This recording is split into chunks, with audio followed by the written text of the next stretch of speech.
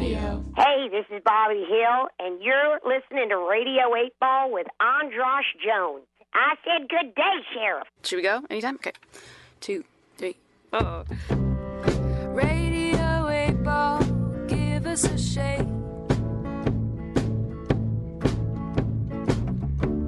We're here on Pharaoh, tempting fate.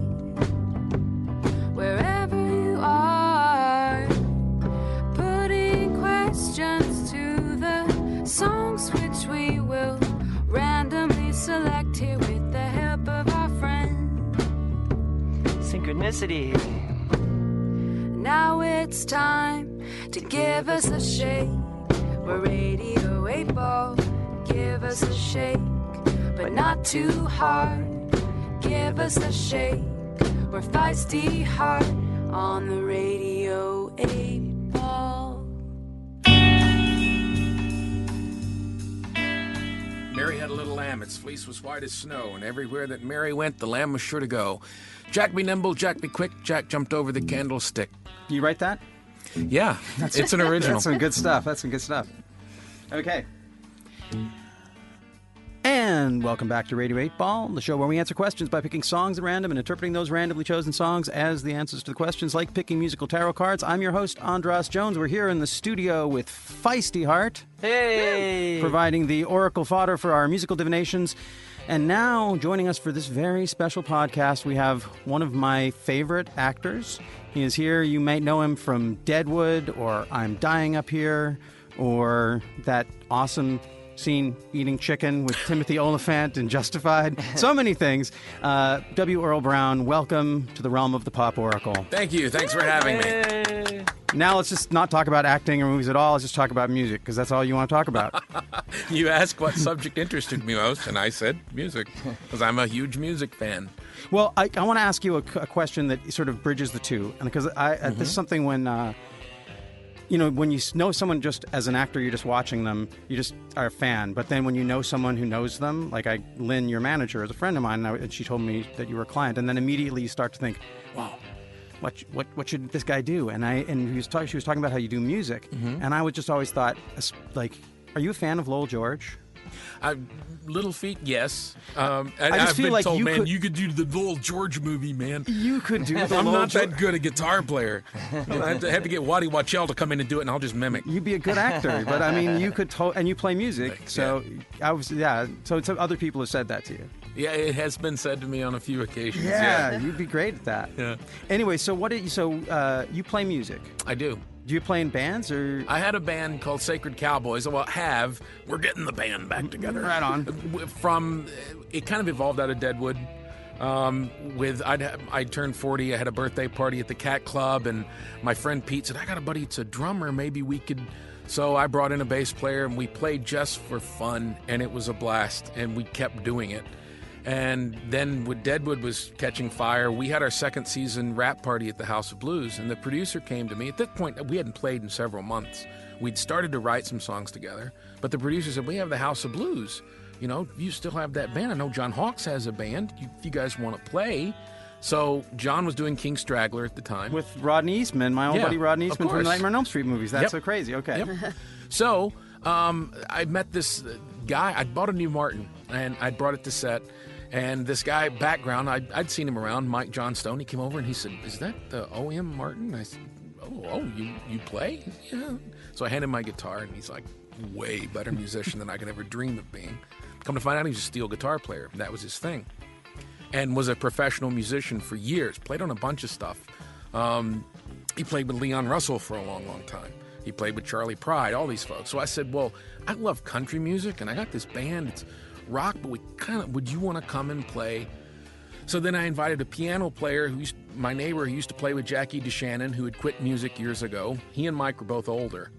And we got together in a room, and the moment the band was born, my guitar player, Peter Spire, is a great, Joe Perry was his guitar god as a kid, but, Jeff Beck inspired. But he's a loud kind of, rock and roll player.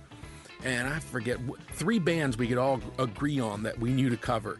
ZZ Top, Lynyrd Skynyrd, or Rolling Stones. Yeah, man. We're playing. So anyway, Mike comes in right behind Pete, like 2 bars behind, and starts doing this harmony and then kind of doubling him.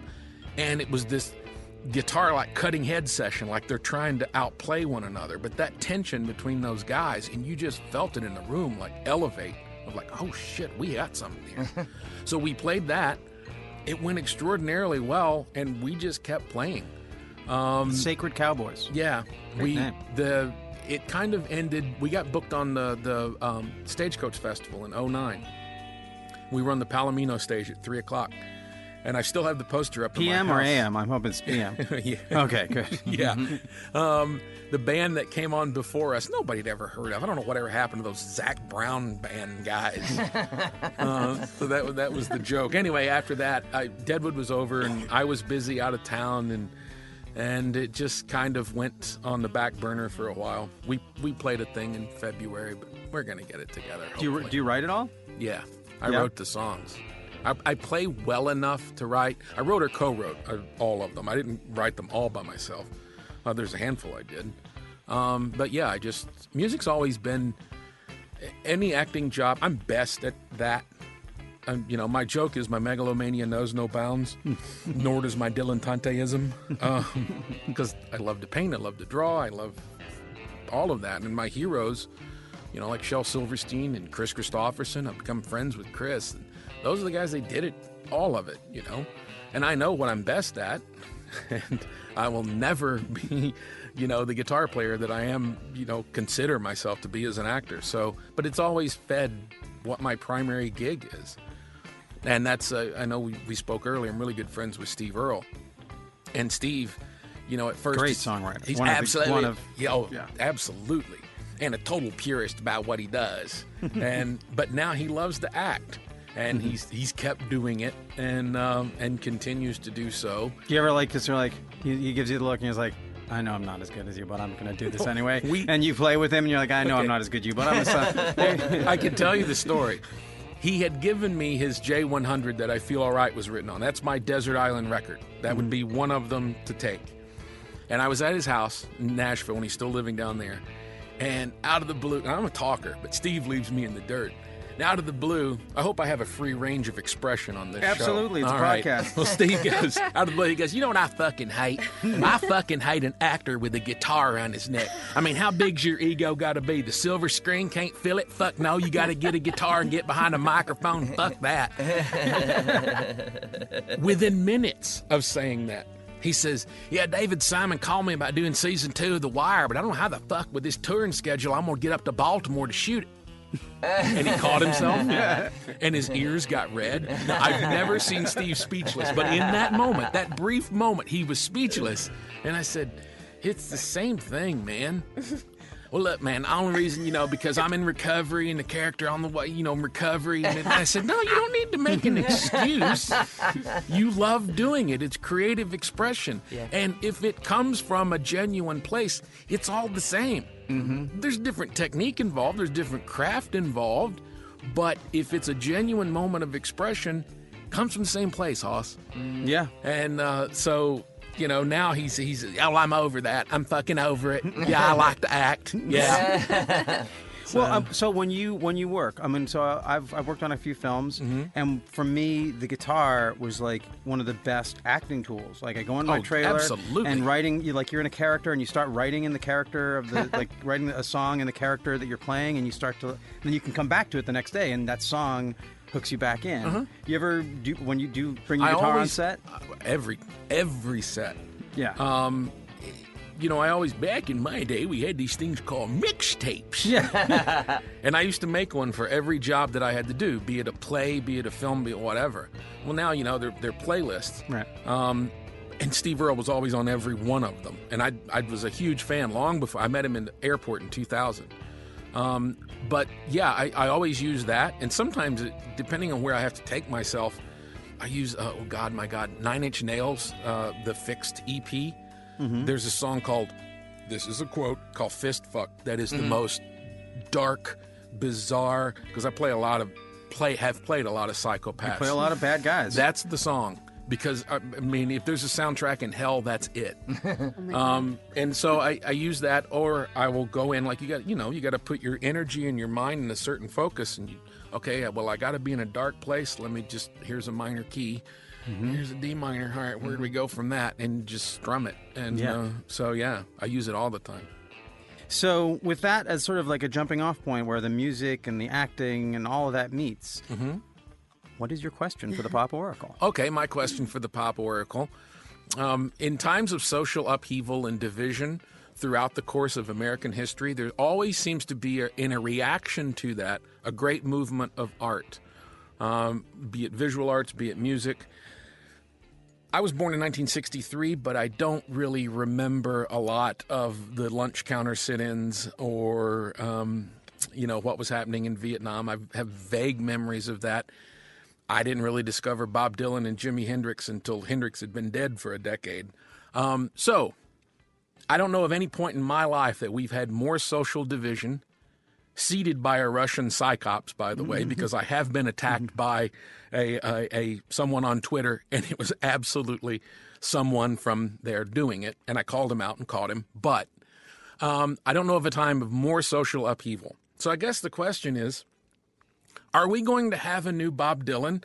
And if so, who is it?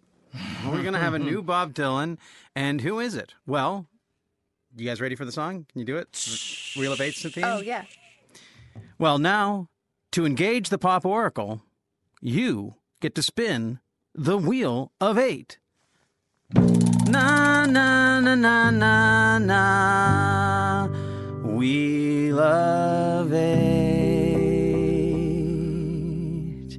And that is song number 3, which is Roots. Oh, I knew it was going to be that. Roots music. Kismet at play. I knew it was going to be that.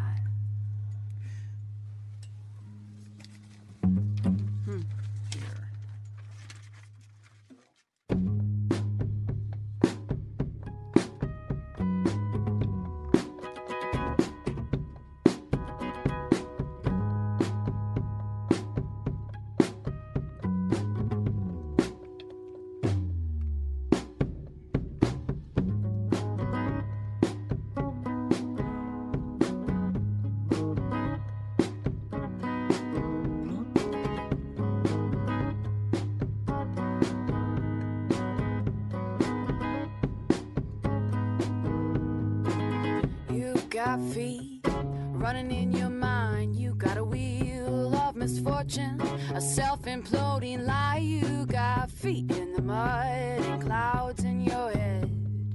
Blame the work, how does it hurt? On a scale from 1 to 10.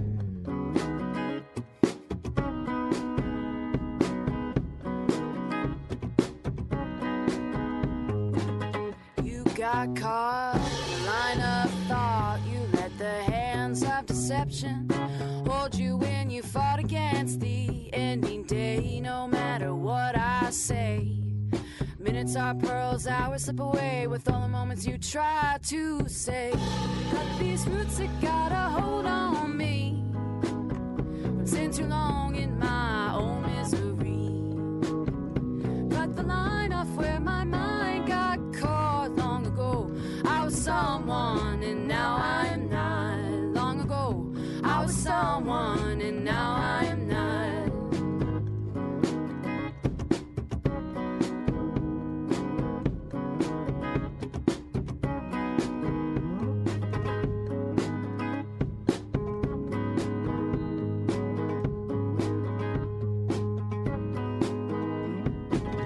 You got trains running in your sky. You got a wheel of misfortune, a self-imploding lie. You got feet in the mud and clouds in your head. Blame the work, how does it hurt? On a scale from 1 to 10. Take your time, take your time. You've got no reason for asking. Time to change its mind. You got tangled up in a sticky web. Wouldn't you say you lost your way? You're ripping these roots right out of your head. But these roots that got a hold on me from sitting too long in my own misery. Cut the line off where my mind got was someone and now I am not. Long ago, I was someone and now I am not.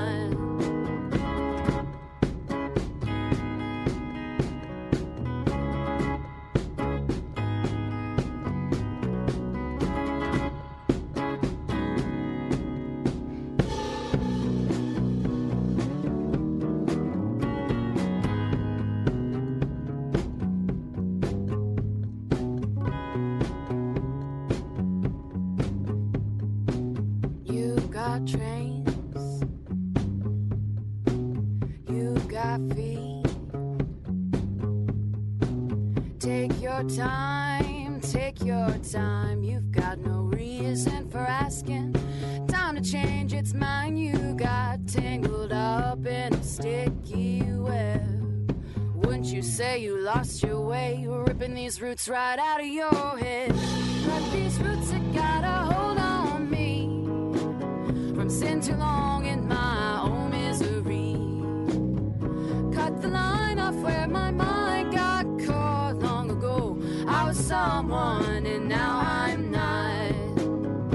Cut these roots that got a hold on me. Sin too long in my own misery. Cut the line off where my mind got caught long ago. I was someone and now I'm not. Long ago, I was someone and now I'm not. Long ago, I was someone, now I'm not.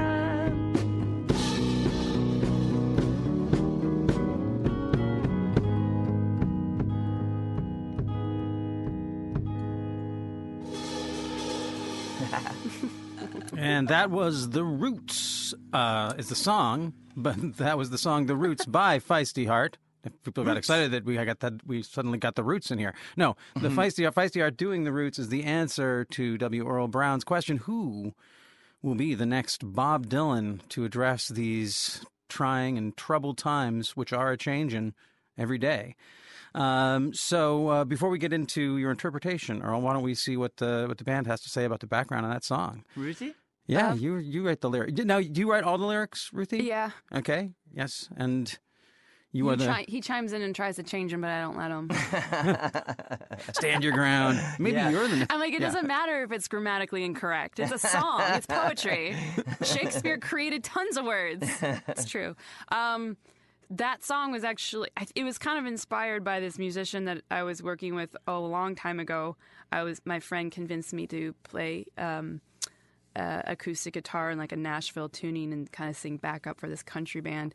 And this guy, he was an older man and would basically just shoot himself in the foot all the time. And he would create these musical projects and try to make them happen and just sort of implode and then cancel everything.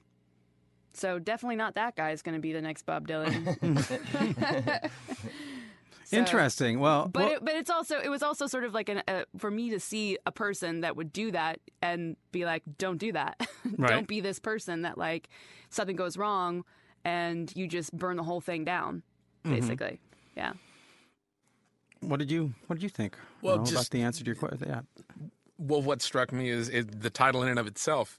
You know, you can't have a blossom if you don't have a root, and everything kind of grows from one thing to another. There's not going to be a new Bob Dylan because if you're a new Bob Dylan, you're a copy of Bob Dylan. Right. So whatever label we put on that person is they got to take it to some other place, but the music to another place, and the commentary and the poetry.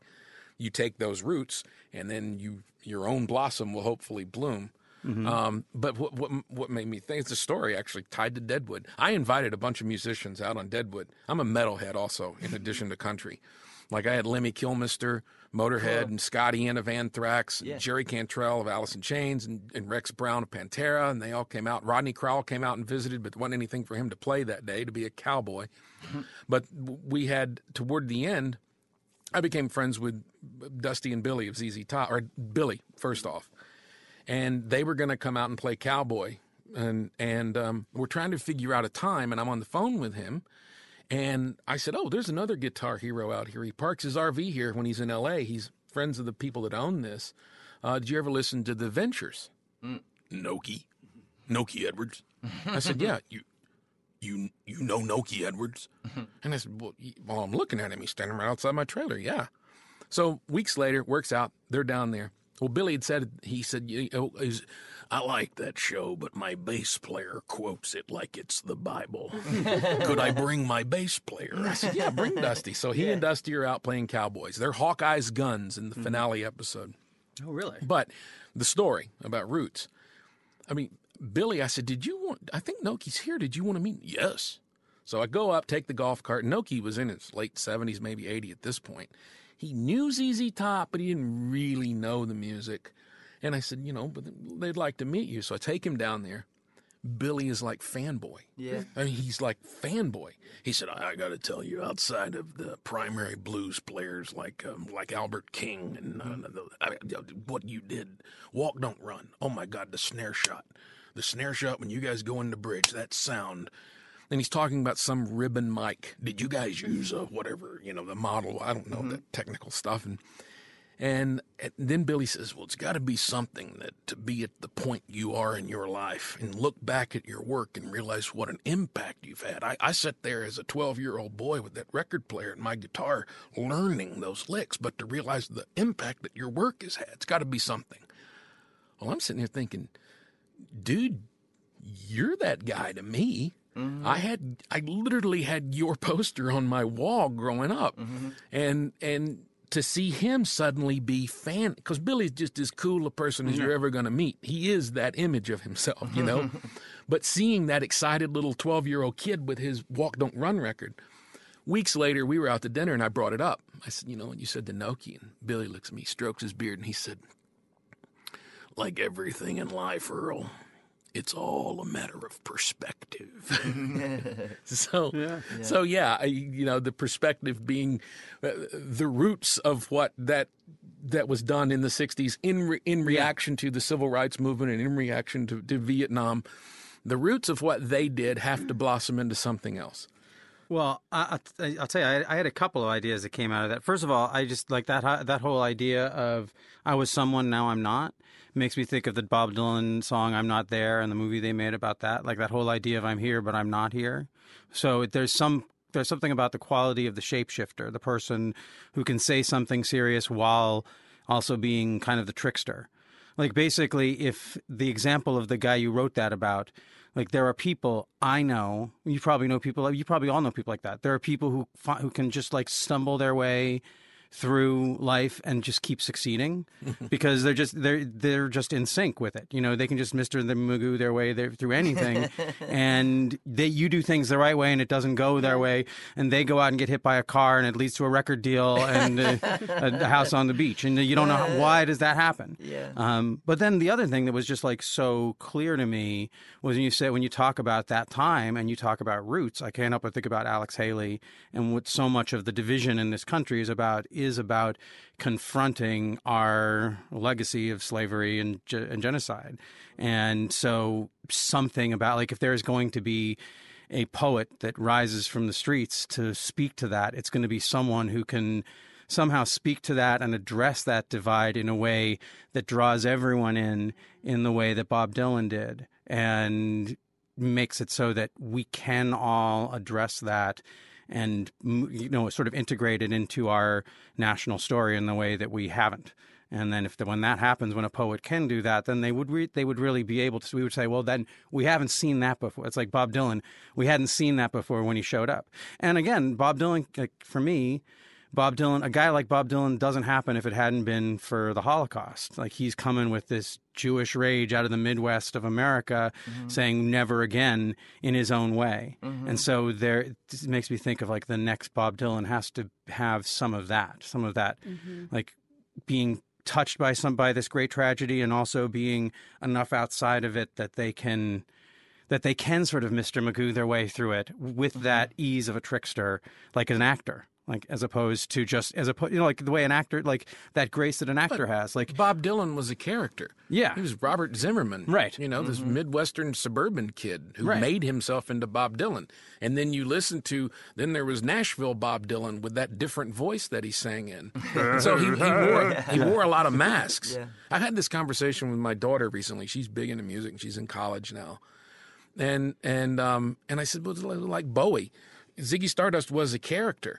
So, how do you balance creating real art and stuff that's in the moment? Because you can't deny that the Ziggy Stardust record, the Spider from Mars, is a brilliant fucking record, as are those Dylans. But Dylan was wearing a mask. Yeah. The same as Bowie created these characters.